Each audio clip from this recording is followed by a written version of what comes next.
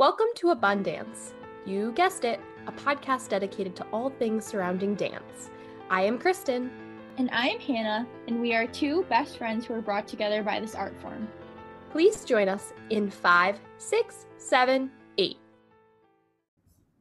Hello, everyone. We are back here today for our second interview, and we're super excited because Hannah and I have someone here today with us that's very near and dear to our heart.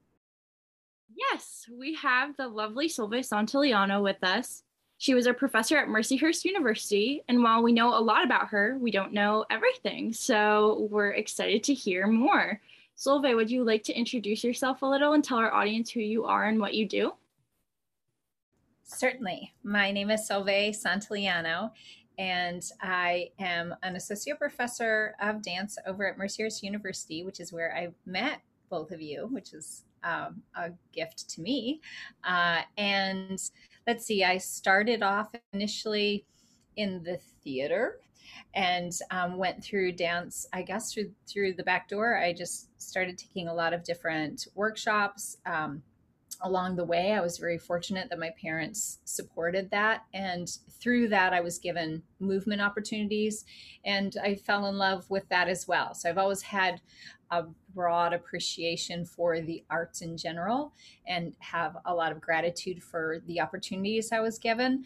But they brought me eventually to dance more seriously. So I have my undergraduate degree, my BFA from Juilliard, and a several master's program that I've gone through to gain the accreditation that I needed for going through the tenure process at Mercyhurst, with some career in between. So it's been a fun journey, and I'm excited to talk about it. Yay, thank you so much. That's so awesome.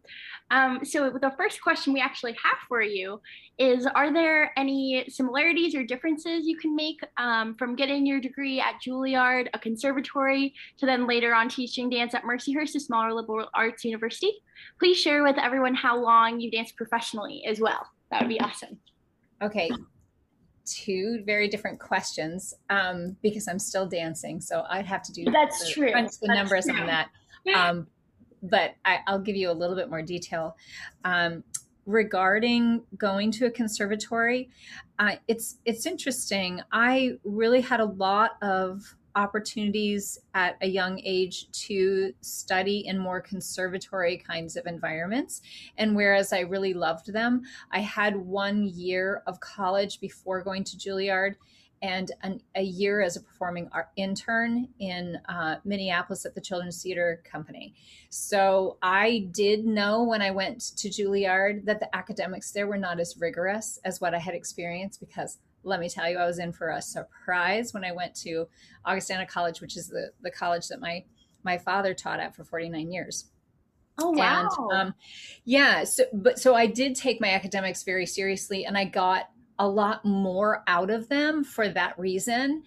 I think in going to a conservatory, it is a lot about doing. There's not as much theoretical application, and there's pros and cons to that. I actually think that I love school and the liberal arts because I sought them avidly through what I was reading personally, but also going back to my first Master of Arts and Liberal Studies was another chance to go back and do more liberal arts. I'm really grateful for those courses, and I feel like the grounding that it gives you, I think it's easier for you in many ways to be a contributing choreographer. It's better in terms of being an educator. It helps you to feel, I think, a little bit more confident when you're working on projects, because you have a lot more background that is giving you means and tools to understand how to think critically. And I don't feel like I didn't have that exactly, but I came about it in a different way because it was piecemeal from that year at Augustana College and then taking my academics seriously, even though I knew that a lot of my mates really kind of blew off those classes. So I'm not sure if that answers your question. I think both have value. The thing, I do think that there was a lot of physicalization that happened at Juilliard that I'm very grateful for, but it's also a lot to process. And I remember talking to one of my teachers at a later time when I was giving Sarah Rudner an interview for my final project for my master's program, the first master's that I did. And I was asking her about her background, and she said when she was at a liberal arts college and she only had one course that she could take, maybe there would be like 4 or 5 dance classes per week that she had, which of course we do much more than that at Mercyhurst.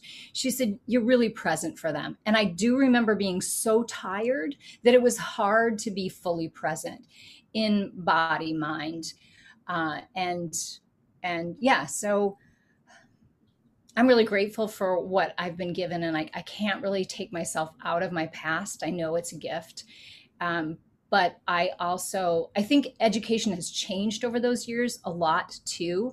And so I feel really grateful for that foundational information that I was given.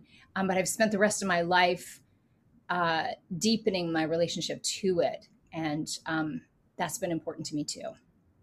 Yeah, and I know personally, just from having shared experiences with you, you can just tell how passionate you are about education and dance in general. And it's just such a inspirational thing to see for me, if that makes sense, just to see someone who I really look up to do what I'm hoping to do in the future too. It's just wonderful. So thank you for sharing. I thank you for that. I feel like the program that you both went through, I'm really excited about it and proud of it. I'm happy to be a part of it. I think it was formed greatly through Tana Hunter, who is the foundation of how the program became what it is in terms of a very prominent ballet-based program that is has its niche in the world of dance and education. And one thing that this is a little bit of a side journey, but one thing that she always said is what we're doing before we had the BFA added is a BFA inside of a BA program. And so I think it's kind of cool that we're able to offer both of those opportunities, because some students really want to have a little bit more autonomy. So there's that early foundational year in the first year that I think helps people get their grounding and know whether or not the direction that they're going in is going to be something that's meaningful for them. And then it gives them a point of reference. So yeah, I'm not sure if I answered your question, but I think what I really like about it is that that the program is thoughtfully constructed, and that there is that underlying theory is, I think, pretty supportive of folks, so that they can really decide how to deepen and hone their interests inside of the field of dance. And I think that's important. Absolutely. I actually had the opportunity this past year to speak to Ms. Hunter a little bit on the phone. She gave me some of the history and background of kind of how she developed and reshaped the dance curriculum at Mercyhurst. And that was for a paper I was writing at NYU, but it was really wonderful to learn more about that all. I want to talk to you about your experiences at NYU in another time. I'm sure you've had many. Yes. It's exciting. Awesome. And do you want to shift gears a little bit now to speaking about your professional experience a little bit more? Sure. So as I had mentioned, I really think in some ways that my professional experience did start with the Children's Theater Company in many ways. It was because it was a professional organization, and I was able to audition for performances, and I was working alongside the company.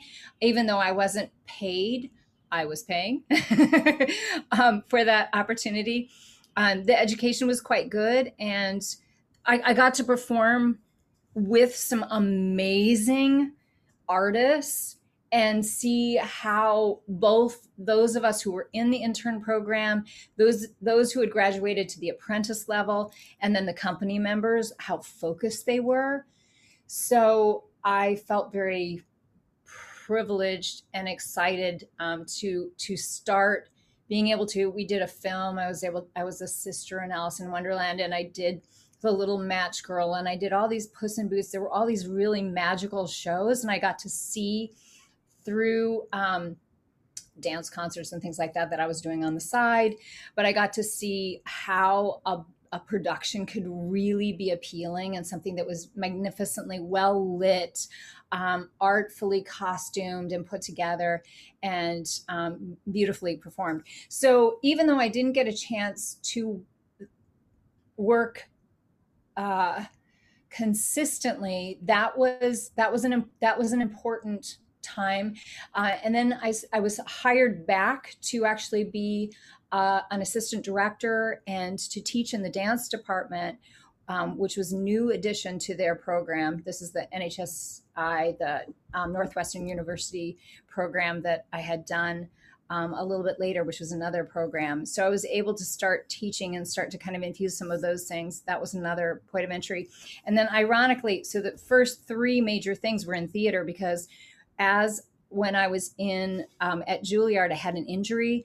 And so I wasn't able to dance as much the first year, in between the first and the second year. And between the second and the third year, I was looking for a job, and I auditioned for something, and I ended up working at the Lost Colony. So I was the lead. It was an actress role, and then I was dancing on the side because I made friends with all of those folks, and that was actually one of my early experiences with Pilobolus, because one of the members of the company, Austin Hartel, who was dating the dance captain at the time, came and choreographed a piece on those of us who were taking class regularly, because I would hang out with the dancers as well as the actors, and had a lot of fun with that.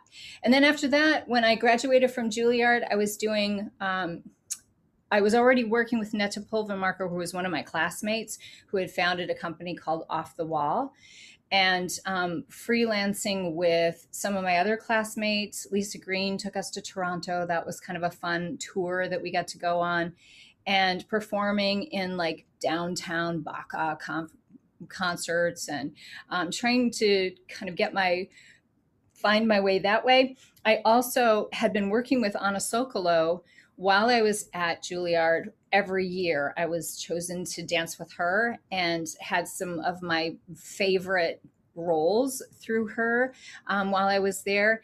And she invited me to be in her company.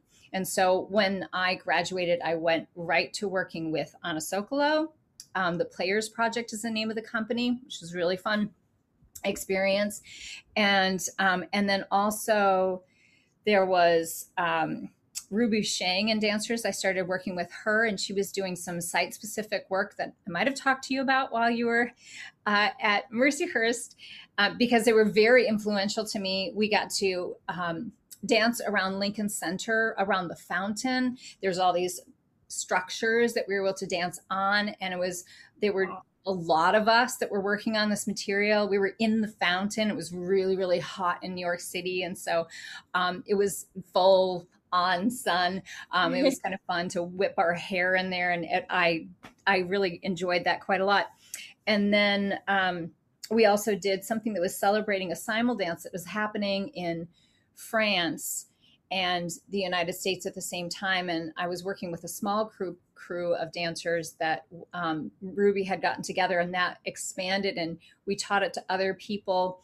And we performed on the steps of the Lincoln Center Library, and had it was kind of a big, fun experience again that was outdoors, that had parameters. We were dancing on the steps. There was choreography that was partnering, and stepography, and also some parameters for some improvisation. It was really fun. And so some of those things were really have been very influential in my own dance making and my kind of call to doing things that are a little bit more inclusive and that might involve potentially community building or having some sort of dancing for a purpose, or just even being able to see how one might curate their own work. Wow. Yeah, after that, I moved away. I don't know how much you want to know of all this. I followed a boyfriend at the time who became my first husband.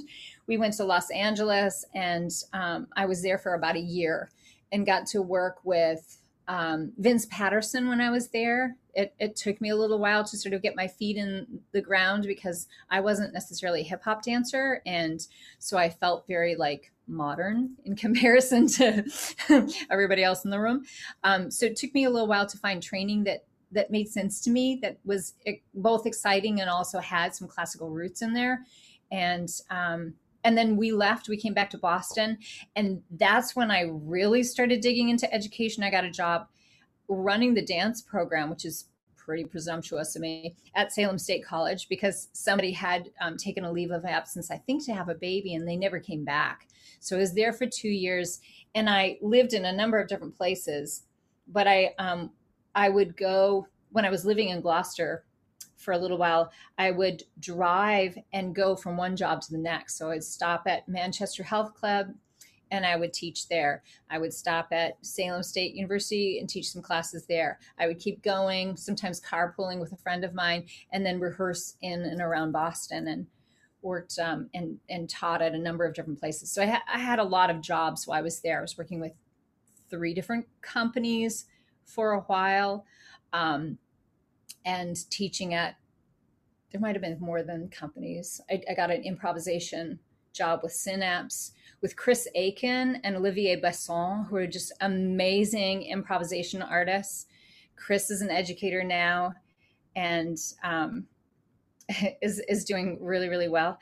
And so that was kind of fun. And then a number of other side companies with Nancy Compton and Diane Arvanites Noya, who had this company called Prometheus Dance. And she was really, I loved working with her. It was a company of all women. It was sometimes Chris Aiken would do some work with us, or Olivia. Yeah, so that kind of led me into moving back to New York. I got an apartment in Brooklyn and started touring with Momix. And I had done another little guest work with Anna Sokolow, and that got me reconnected back with Moses Pendleton, who I had done a little project with earlier, fresh out of school. And so then I toured with them internationally. Oh, wait, this is about 6 years. Yeah. This is so interesting. It's just like, there's so many things that I didn't know about you that now I do, and I'm just like in awe. And I have a quick question. So didn't you say that you worked with Polopolis a little bit early on? And that's where, is that what you just said? Actually, not directly, but Austin Hartel was the part before Adam Battlestein, was the part before Mark Santillano, who is my husband and partner. So yeah, so there was this interesting context.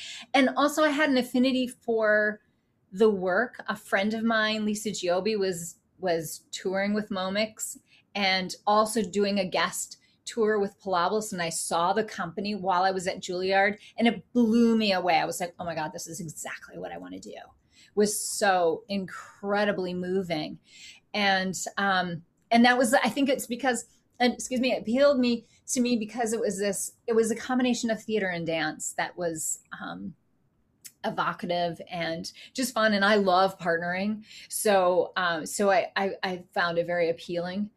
And then while I was at Juilliard, I was there under Martha Hill for 2 years. And then when she became the emeritus artistic director and Muriel Topez came in, she was big in lava notation. She had brought in Martha Clark, and I got to work with her. And Martha Clark was one of the original Polopolis artistic directors. And so I had some embodied experience with that company before I auditioned for Moses just after I was given a private audition, which was pretty darn cool. And here's kind of an interesting side story, but I was with some amazing dancers. They were very, very beautiful. Two of them got every single part at Juilliard, and I got the job and they didn't. So I think one thing that I have to say is that you just don't know like what somebody is looking for. And so as young artists, I think it's really important to not worry too much about which opportunities are given at any given time, because opportunities keep going. They do keep coming. And it's not just the opportunities, it's also it's tenacity. It's sort of, yeah, going the long road and not expecting to have things sort of always hand delivered to you, you know? So some of I think that those people that we always felt like were given roles on a silver platter, sometimes their careers were very short-lived. And I find that very, very interesting that it, you know, that might be part of part of the story, but it's never the full picture. There's always more. Yeah, Absolutely. that's wonderful. I think that actually ties perfectly into, I was going to ask what you learned from your career dancing professionally that you would try to kind of transfer to younger students, people that you're mentoring. And I think that maybe perhaps is one of the things that you try to kind of transfer and teach to other students. Would you agree with that? Yeah, absolutely. I'm always trying to figure out, because I feel very fortunate that I was given all these amazing opportunities. Like, wow, how did that happen? How did I have this incredible career? I feel humble about my abilities. And yet I know I worked for them. And so I think giving back has always been really important to me. I feel responsible. I feel like I got to work with some people that aren't alive anymore. And so I feel this sort of, I'm part of that dance family, and it's my obligation, my desire to share those experiences, because I can't be them, but I can be a conduit for what was especially inspiring to me, right? So so that's one piece. The other thing is I had some injuries that were really debilitating. So one of the injuries, I have had a long history with joint laxity. So my very first time I was injured was in 7th grade in gymnastics, and my my knee dislocated and didn't track very well after that. So I did this ancient surgery that I'm sure is unheard of. Maybe it is still done, but it was a lateral release. So they cut a lateral tendon, which means there was less stability, right? So problem. So it was important to me to learn as much as I could so that I could continue to work, right? But in becoming an educator, my goal then was injury prevention.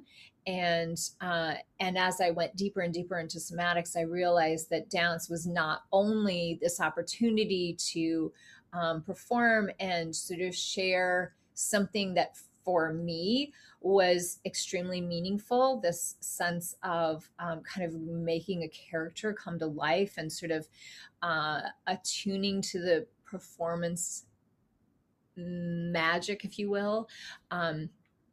There's an underlying interconnectivity that I feel like very fluent in. That's, I think, probably one of my gifts. And I felt like the stability is something I always have needed. And so I wanted, and I continue to want, to give students those inroads that were so helpful for me. What is it that you need to do to ground yourself? What is it that you need to do to maintain and grow confidence, right? So I feel like I lean into that component that was probably very different from how I was taught, because we were told things have changed. You'll never be a dancer, and you know what I mean? Like, we were told all of those things. The old pedagogy was still sort of happening, not from everybody, I had some very, very good teachers, but there were some instances that hurt so much. I never wanted to inflict that on another student. Yeah, that makes a lot of sense. I also think when I think of you, you're just so present in everything that you do and all of your past experiences you bring to the table, whether it's in the studio or if we're just having a conversation with you. And I think that's something that we all will want to embody. I know I do, as now a young artist going forward in my professional career, is just that presence and the life that you exude when you teach. It's just so honorable and something I really respect. I really appreciate your words because it is interesting. It's a process when you're working, when you have the ability to work with somebody for a period of 4 years. Um, I would say for my fellow educators, do take the work home with us.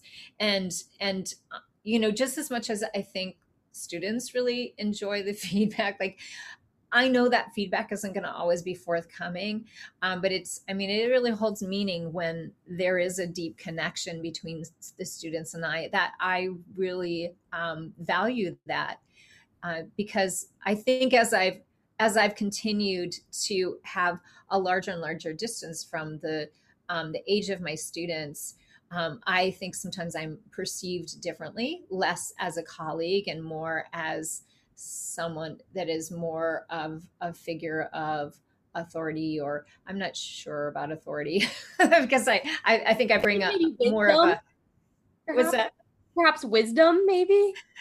Maybe, yeah. I'm not sure, but I think that it's just beautiful that I think that both of you have brought that to your work throughout, and I will say it's flattering to me, but I also say that the fact that you're able to find beauty in the things that are around you is really an asset to the world, right? And that is something that both of you, I see in both of you, that you've been able to sort of bring something special to the community, and that you do have an awareness for others, and that's anyway. So I'm just going to shine that gift right back to you both, and say I've always appreciated that desire to connect and to be caring individuals, and that's been very important to me too. Yeah, well, thank you. And that's a big reason why we wanted to start this podcast, to shed light on different topics in the dance world, in the dance field, and having someone like you who we really looked up to then share your experiences. So we're just like feeding it all back to different avenues, if that makes sense. Yeah, it's exciting. And I really applaud the fact that you're doing this because I think we've all been feeling so frustrated about the ways the world is kind of not performing as it has been, and not providing maybe the same opportunities. And this entrepreneurship and this leadership that you're exhibiting, that is, I think, it signals that there's something is working. So kudos to both of you for doing that, offering that back into the community. I think that's so important. Thank you. Thank you. We appreciate it. So to segue a little bit into something else, but I feel like you kind of touched upon this a little bit already. So you're also a registered yoga teacher and certified Laban Vartaniath fundamental analyst. So you mentioned about injury prevention and somatics. Is this kind of where your desire to get those credentials stemmed from? Or like, where did that kind of fit into the timeline of your career and experience? Okay, well, thanks for that question. It's a fun one to answer. Interestingly enough, the integrated movement studies, that Bartenieff, LABA notation, I had that all at Juilliard, but I had it at a level that was, I thought, deep, and it did hone my ability to observe others. But it wasn't until I went back through the certification that I really claimed it in a way that I am so grateful for. It was the right thing to do. And that was more recent. I did that in 2019. And what I think is really great about this particular program, first of all, the faculty is phenomenal.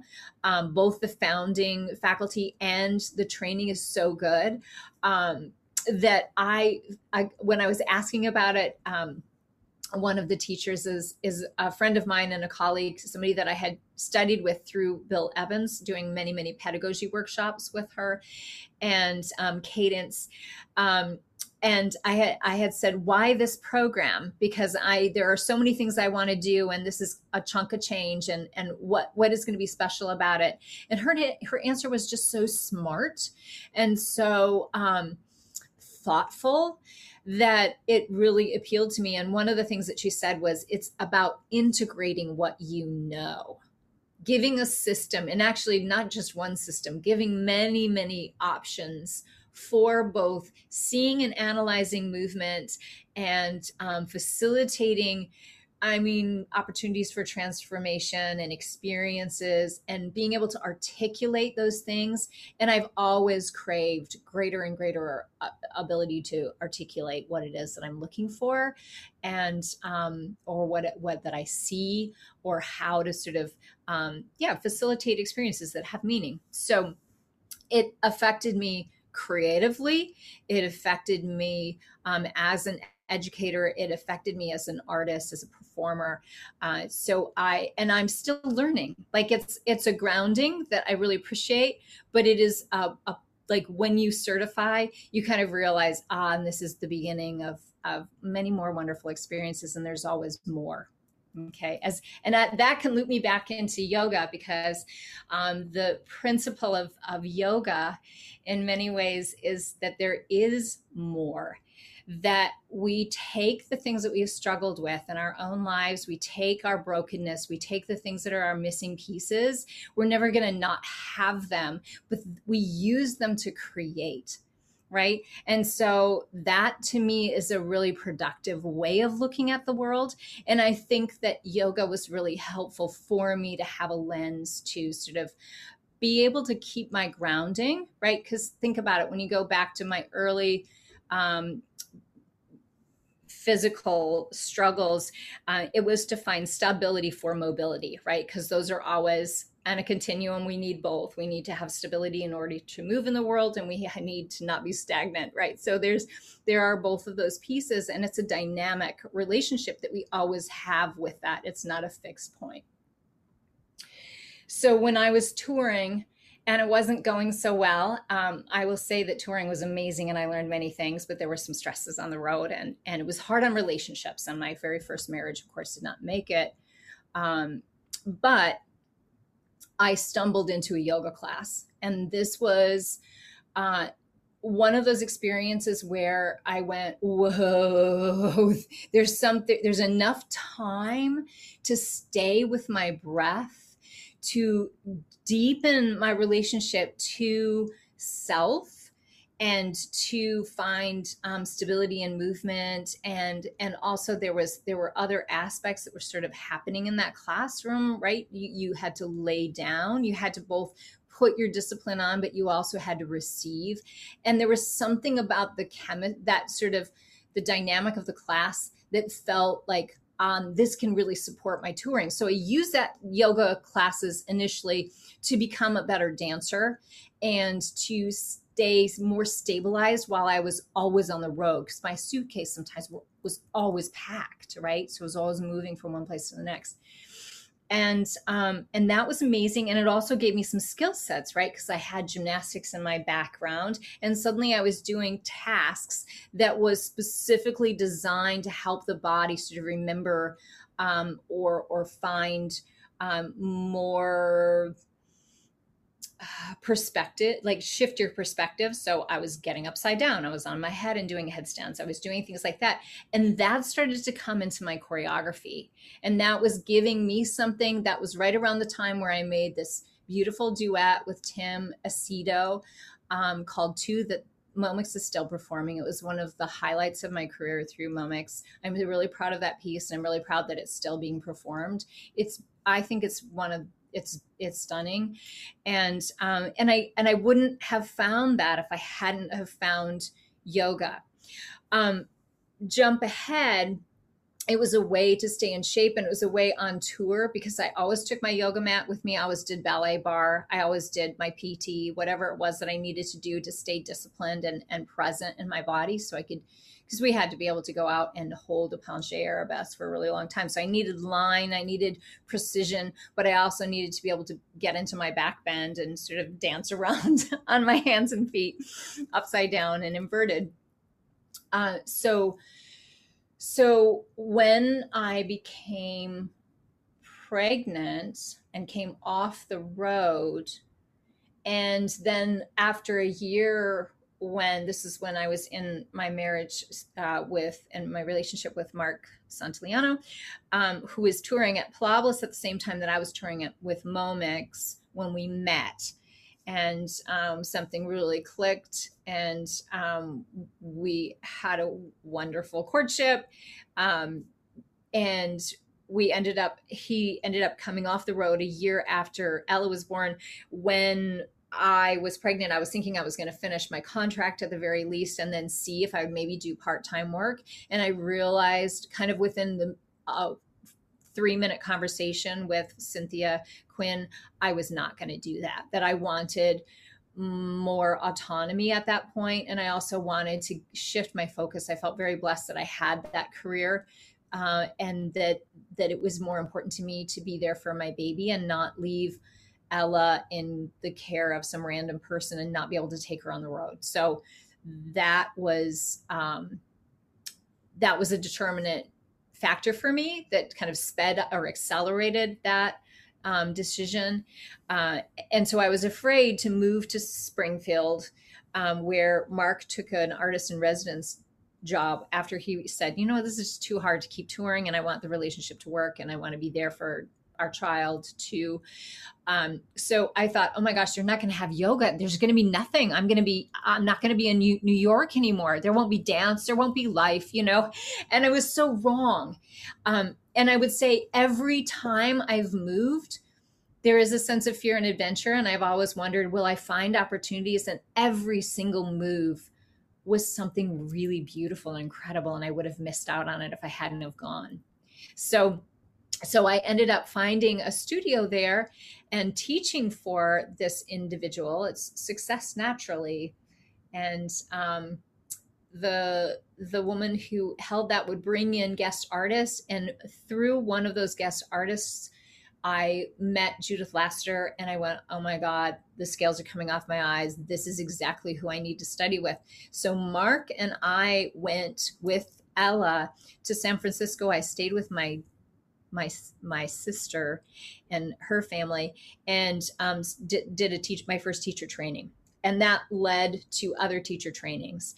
And that led to thinking about, okay, I was thinking I wanted to be an Iyengar teacher because I had many Iyengar teachers that were very good. I was kind of open. I thought maybe it's Anusara. I liked his work. I thought maybe it's Jivamukti because I had taken with them in New York. And lo and behold, there was a little studio kind of nearby me in Rochester, about 3 hours away. And I went to go to a Judith Laster workshop, and Francois was teaching at this particular studio, and I started to take his class, and I jumped on board, and I took with him several different teacher trainings, and that worked out really well.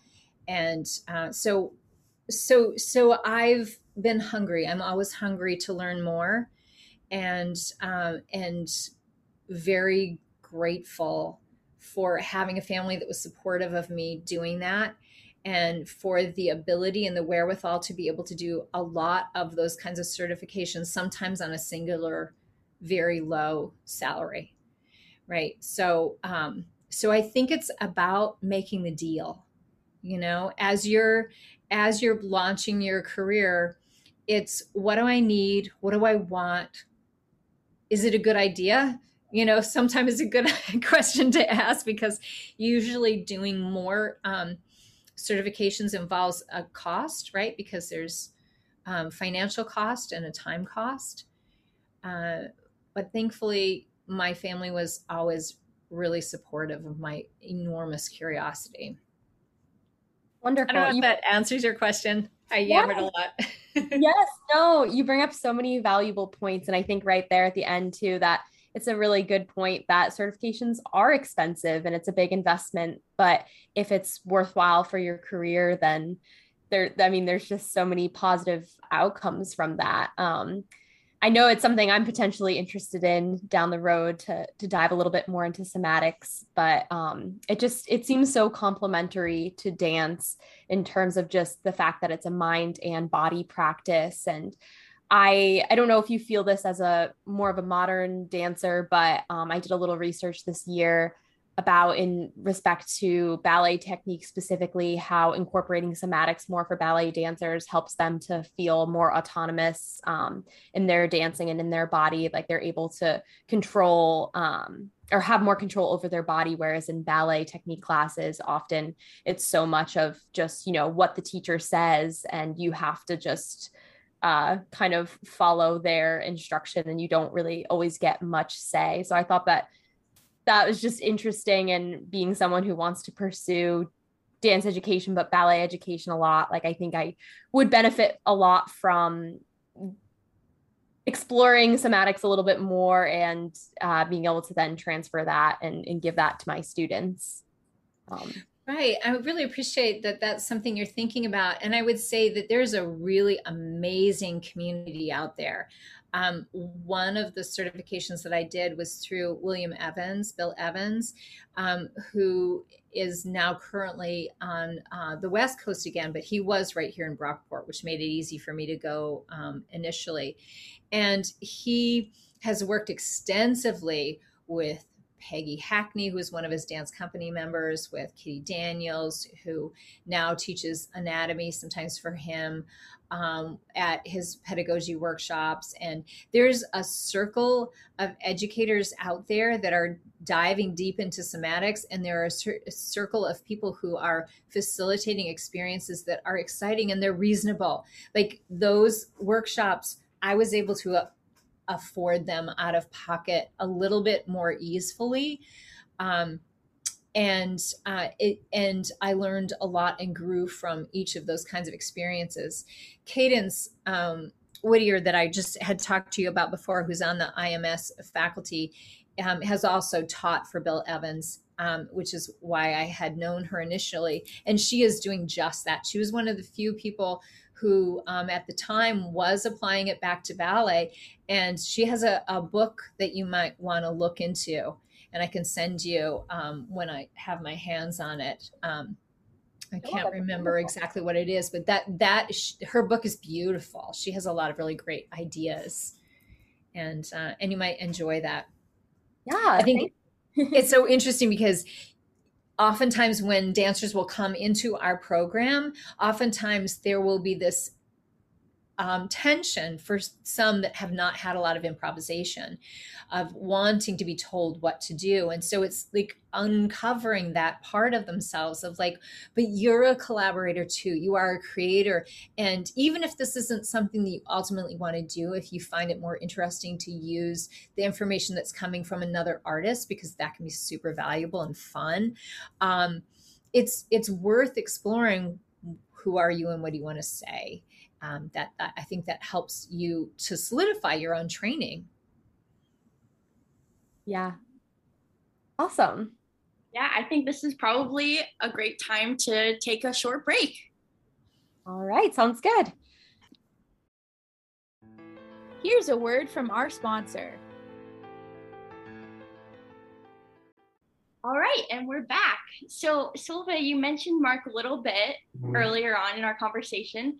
Can you talk about what it's like to have your partner as a fellow dancer and how that maybe affected your life as a dancer and how you even developed Somar? If you could talk a little bit about how that came about, Somar Dance Works, your company that you're co-directors of. Yes, absolutely. I would say that it's been amazing. I mean, I live with my partner, so there's the sort of easy access. So we have lots of conversations that I think have brought about a number of different pieces and dreams into fruition and performances, and um, it can be a lot of fun. We both enjoy collaborating, um, and I remember when I was working with Momix, I remember right towards the end when I was starting to burn out because it is pretty intense. I remember thinking to myself, it will be fun one day, as much as I'm enjoying this experience, it will be really fun one day to just work with my friends. Not that your dance company isn't your friends. They are, they're becoming like your family, but to have a sense of sort of playfulness, like there's just a lot of demands. It's a pretty stressful circumstance to be under, to have huge audiences and sort of a competitive sort of environment, um, that was, we had multiple, sometimes we had multiple companies out. Our company was very prolific, and even though I had a full-time job, as much as one can say, it was a I had healthcare benefits and all kinds of things that I feel very fortunate to have had, and regular money. It was never about getting enough time on the road and touring. But it was still stressful because you didn't have autonomy about where you went or when you went, or whether or not you could go and be with a family member, or sort of experience a life event that might be happening in your family. So there was costs as well as benefits. And so to live with somebody, to find somebody and fall in love with somebody who had the same kind of passion. There's something you both really appreciate one another, and yet it's really important to make sure that you both have autonomy. You don't want to be the same person, and we're not. We are totally not, as you know. we're very different. So I think what we've done is we worked really hard to make sure that we both have that sense of a personal identity, as well as a partnership, and I think one of the things that we've noticed that we have to watch is that because we have a company together, we have a child together, we have we share a home together, and a bed, and we also are teaching together in the same department. We have to be careful that we don't talk about work all the time, right? We have to make sure that we're both in finding other interests and feeding ourselves, and making sure that we have friendships that are nourishing our own desires, and I have really been supported in some amazing ways, right? Because I wouldn't have been able to do all of these things. Like I literally have been gone. Like when I did the IMS, I was gone most of the summer. We met for a week in between, but I had like 4 weeks where I was in, or maybe 6 weeks, and then another 4 weeks or something like that. So I've been away a lot. And when I did my MFA, that was all me. One summer, Mark had come with Ella for part of that time, and we collaborated on something through that as well. So it is wonderful, and we've made some work that I'm really proud of, and that is very special to me personally. In the beginning, we really hadn't done all that much in the studio together. Mark had invited me to do a photo shoot with he and Becky Jung, another Palabalian who's a beautiful dancer, with Lois Greenfield. And so that was one of our first experiences of dancing and moving together. Otherwise, we had our own companies, right? So we weren't working together. So after the baby was born, we had been teaching at a place, I think it's called SOPA, that was in Connecticut. And Mark would watch Ella when I was teaching, and vice versa. And so that was fun for me, because I was still kind of dancing then. I wasn't just being a mom.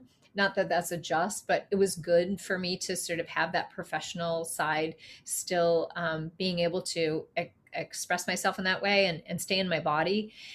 And we created a piece together on SOPA in one of their summer sessions. And so we started to do that. We started to do some pickup work here or there, choreographing for different schools or programs, going to do guest gigs. And we just basically, we didn't know where the income was going to come from, right? Because it was a little bit of a surprise to, I mean, we're both artists and we were in artist minds. And then when I wasn't touring, there just wasn't that extra income, right? So it was sometimes a little pressureful for that. But when we moved to Springfield and we started to create, I just remember the feeling of going in the studio and going, oh my God, because we had both our separate experiences, but we had some shared vocabulary. It was just so fun and so meaningful. So our very first piece that we made together was Twine. And that was like, well, I climbed all over Mark and I, you know what I mean? It's like, it was really exciting. And I had we both had such a wonderful time with that. And then when we performed it, the dean, his last name was Belcher, David Belcher. I'm not sure of his first name right now, but the dean of SMS is what it was called at the time, had loved our work and was raving about it. We were sitting in like an event and we were sort of taking this all in of how successful it was. And we just Mark had said to me, you know, hey, you want to start a company? I was like, hey, yeah. So we named it. It became a thing. And then we started to get pickup work, right? So we were doing the hustle a little bit. Like sometimes it would be through like, okay, Ella's going to kindergarten. Let's do like Dr. Seuss Read Across America Day. Let's do our Dr. Seuss pieces and let's create a program and let's add more to that. And so we were starting to kind of naturally create performances for ourselves and getting invitations to do different things throughout the community, which was always a lot of fun. And then at one point, and this is closer to when I started to work full time, we had a meeting with Tana Hunter, and I remember sitting in the office with she and Mark and saying, hey, we've got this company. How do you feel about having an artist in residence, like a company in residence? And she was really open and supportive of that. So we were very fortunate. We were able to start rehearsing and we're supported in that way. And then we also had some wonderful students, such as both of yourselves, who were interested in working with us. So initially there was no audition, it was invitation. And then over time, we started to have auditions every year. Wonderful. I think you touched upon some really great things. It's definitely clear that you guys are wonderful collaborators. Hannah and I have witnessed that in SOMAR, but you also, like you said, you both have your distinct voices, and we've been able to see that as well through having each of you as professors in your own dance technique classes. But I think even within SOMAR too, I think it's clear sometimes when you see a whole performance saying like, oh, that's definitely a Solveig piece, or that's definitely a Mark piece, or they definitely work together. I think as dancers, having worked with you guys for so long, that we can kind of pinpoint your individuality, but also like your wonderful collaborators as well. I would totally agree with that. I remember like even when we were freshmen, I think at school, and we weren't in SOMAR at this point, but we went to a performance, and I just remember thinking like, oh, I could just even just getting to know you for those first couple months, you could just distinctly say like, oh, that was definitely like a Solveig piece, or that was a Mark piece, as Kristen was saying, or they collaborated. And there's just such beautiful like little nuggets about each one of you, like you separately and also you together, you and Mark, that makes SOMAR just come to life and become the thing that it is. So just to be a part of that was super exciting and something I will cherish with me going forward. And I think Kristen can say the same. Yes, definitely loved being a part of that experience. It was always so fun. Well, I'm so glad to hear that, and because we want it to be fun, we really do, and it is sort of we want it to be from the heart. We don't want it to be because we have to do it. We want it to be because it is fun for others, And so we're actually really excited to have that opportunity this year. Last year we had to sort of step back because there were so many other needs that COVID kind of demanded on us, and it was just kind of confusing. How do you create, a safe environment? So we're super excited about being able to do that again this year, and kind of ready. But it's true, and I do think that we've talked about this. We've talked about, like, okay, our modern classes are different. How are they different? From a lot of different perspectives. We've danced with different people. We have different approaches. Thank goodness that there's somebody with Mark's sense of humor and silliness, and that really comes through his choreography, his quirkiness, right? He likes to disrupt patterns. He likes to create surprises. And I think that's really important. I'm really interested in how do things flow and how do they feel and how do you know what I mean? So it is fun to work together. I'm always learning something. There's not really a set formula, and yet we have had some similar shared aesthetics, which can be really helpful, right, from our past experiences. Yeah, wonderful. Well, to kind of wrap things up today, we were wondering if you could just tell us a little bit about what you love about being a dance educator. And you've definitely touched upon this in all the different conversations that we've had today, but maybe just kind of sum it all up together here. Sure. Well, first of all, I feel really lucky because I think I am somewhat of a perpetual student. I love being a student. And so being in an educational setting invites me to maintain that sense of curiosity. And I love sort of figuring out how to translate like I had mentioned before, the experiences that I've had and what's needed. I like thinking about the individual and seeing what about that individual am I seeing in front of me, and how might I invite other perspectives or other kinds of experiences. So again, leaning back into that integrated movement study, some of the movement analysis, I find it really fascinating to watch other people's movement signatures, right? We all have a special and unique signature, and figuring out how do you honor that which is delightfully unique, and also create choice making, because I think personal empowerment is so important to me, right? That's something that being a female and growing up in the time that I did grow up, and wanting to sort of somehow break some of the parameters that I felt were present in educational systems, and figure out how does one create and access one's own voice. That's so important to me. And so I really appreciate having the opportunity to work with others to claim or to support their process of finding their voice. And I feel really blessed because the students who come to Mercyhurst are often just so fun to work with because of who they are, their passion, they're well-intended. It's exciting to me to be a part of that support system, to try to find ways to create experiences for young artists who have so much talent and so many possibilities lying in front of them, and be a part of that. And yeah, it's a privilege to be a teacher. And then, okay, one other thing that I would say that has really solidified in the last decade, maybe, but increasingly so.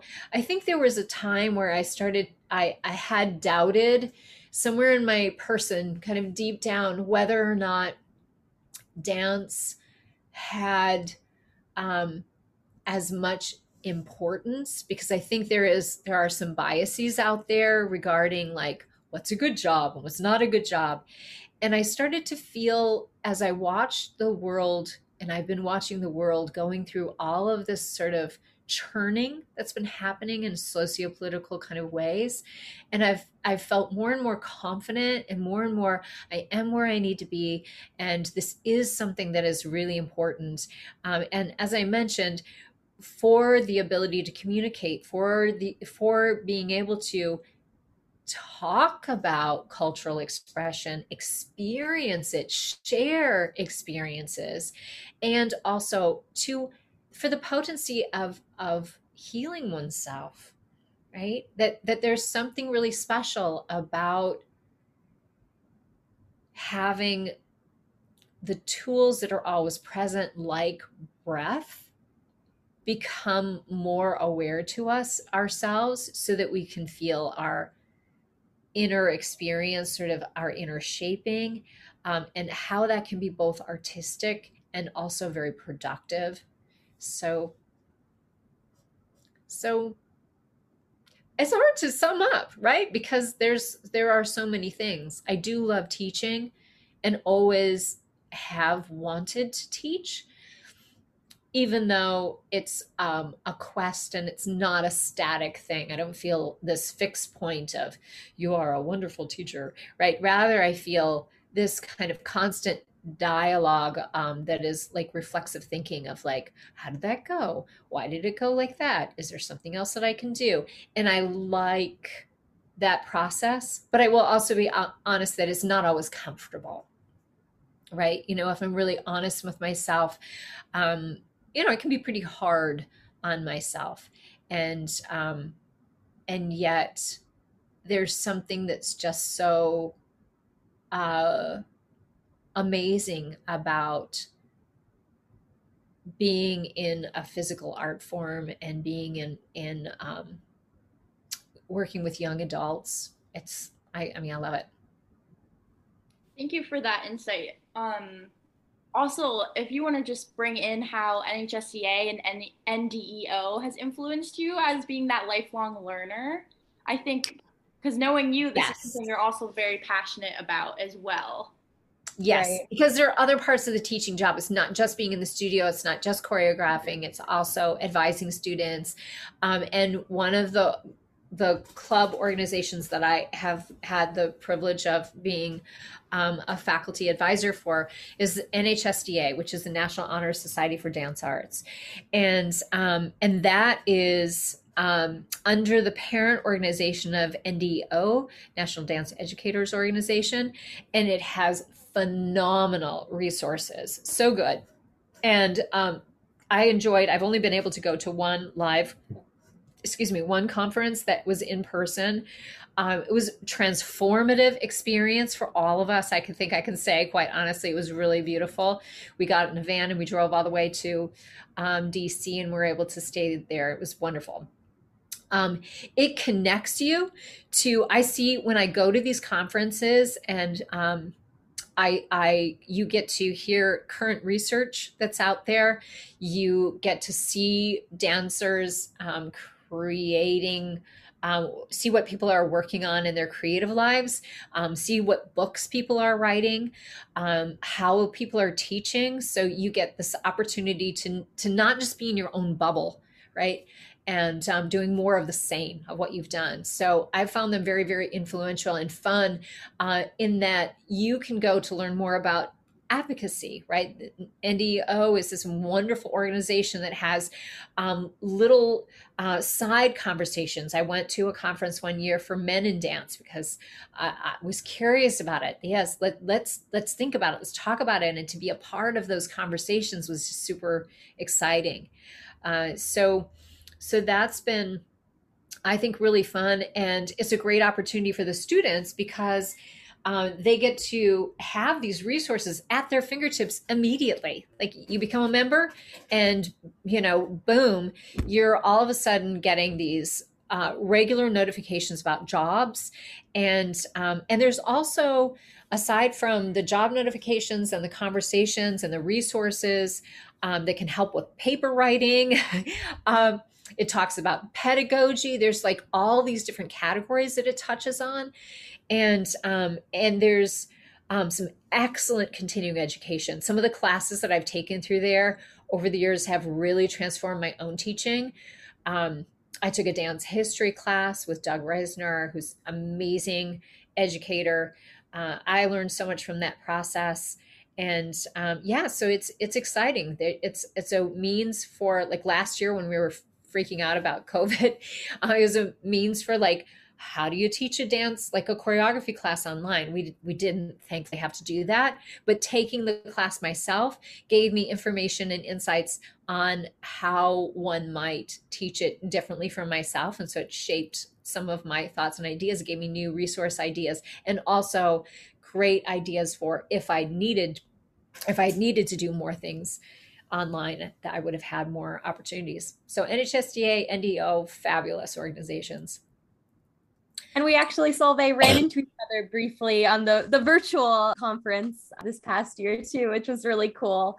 I really enjoyed, that was the first conference I attended, but of course it was virtual. So I'm looking forward to hopefully one day attending in person, because sounds like from your experiences that, I guess, just being in person, there's something special about it. That was really fun for me too. And every time I go, I see so many people that I have known from different times in my life. The one conference that I went to, I saw Danny Lewis, who is a former mentor of mine, who I think it was at the NASD conference that I went to that I actually ended up inviting him to come to Mercyhurst to set a piece. It keeps you in the game, right? Because you're constantly exposed to what's happening now and staying in touch and communication with other colleagues in the field, which is wonderful. And then he invited me to potentially co-author a book, which I couldn't do. I had to turn down, but like, that's kind of amazing. So there is, like, not that I was setting out to network, it just happened. But there's something really, I think, amazing about being other like-minded individuals, other artists, and lots of opportunities can cook. Yeah, I was just going to say, didn't Danny Lewis work directly with Jose Limon?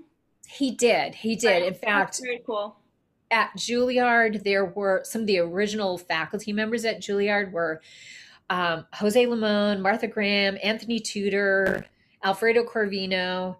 It was a phenomenal lineup, right? When I was there, Danny Lewis was there. Martha Hill was sort of the instigator. She brought people together. That's one of her gifts. She had a lot of insight. She was at, I think, I should do my reading a little bit more. I want to say that she started off at Bennington. But Danny ended up taking over for Jose when he was ill and starting to pull back from teaching. Danny just sort of walked right into his role in his shoes. So yeah, but he was mentored.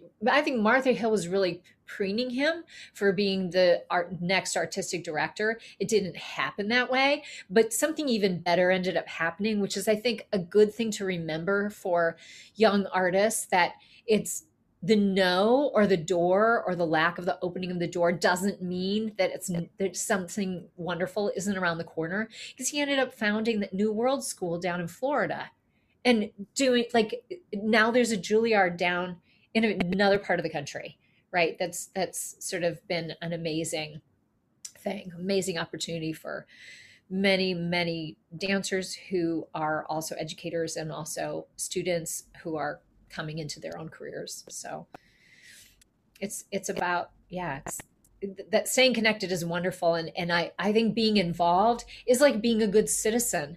And I think,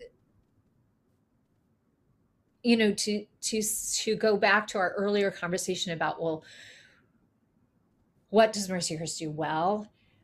Which maybe you didn't ask me directly, but one of the reasons why I feel proud to be a part of that is I think they do a really good job of creating leaders in the field. That's the point. That's the focus, that it doesn't have to look like a good cookie cutter. It shouldn't.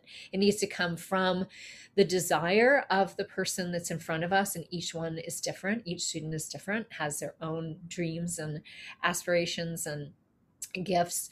And so it's a beautiful thing to be a part of that process. It's kind of sacred, coming into oneself when one's own potency and power, which of course happens throughout our lives, but it's a very special time. Plus, I'm sure you feel this, like the people that you meet during that time period, they become like your companion, your life friends. And they also over time give you jobs and become your network and stabilizers and grounders and inspirations. So to be around that's pretty sweet. It's a gift. It is definitely a gift. Yeah. Just beautifully said. Thank you for all of that. Yes, thank you so much, Solveig. We know that you have a very busy schedule. You've been traveling a lot and you're gearing up for the school year. So thank you so much for taking the time out of your day to meet and to talk with us. We really appreciate it. Yeah, it's my pleasure. It's so fun to be together with both of you. Thank you for thinking of me and inviting me to speak about these things. Absolutely. Thank you so much, Solveig. Yes, hopefully we can stay in touch and talk again sometime soon. I look forward to that. Please do stay in touch. It means a lot to me. Thanks for tuning into Abundance. We appreciate your support. We hope to have PK'd your interest. Feel free to contact us at abundancepodcast5678@gmail.com and give us feedback on what you'd like to hear. That is abundance without parentheses. Go dance yourself silly. Bye for now. A special thank you to Richard DiFiore for our lovely podcast tune and Matt Mellish for our cover art.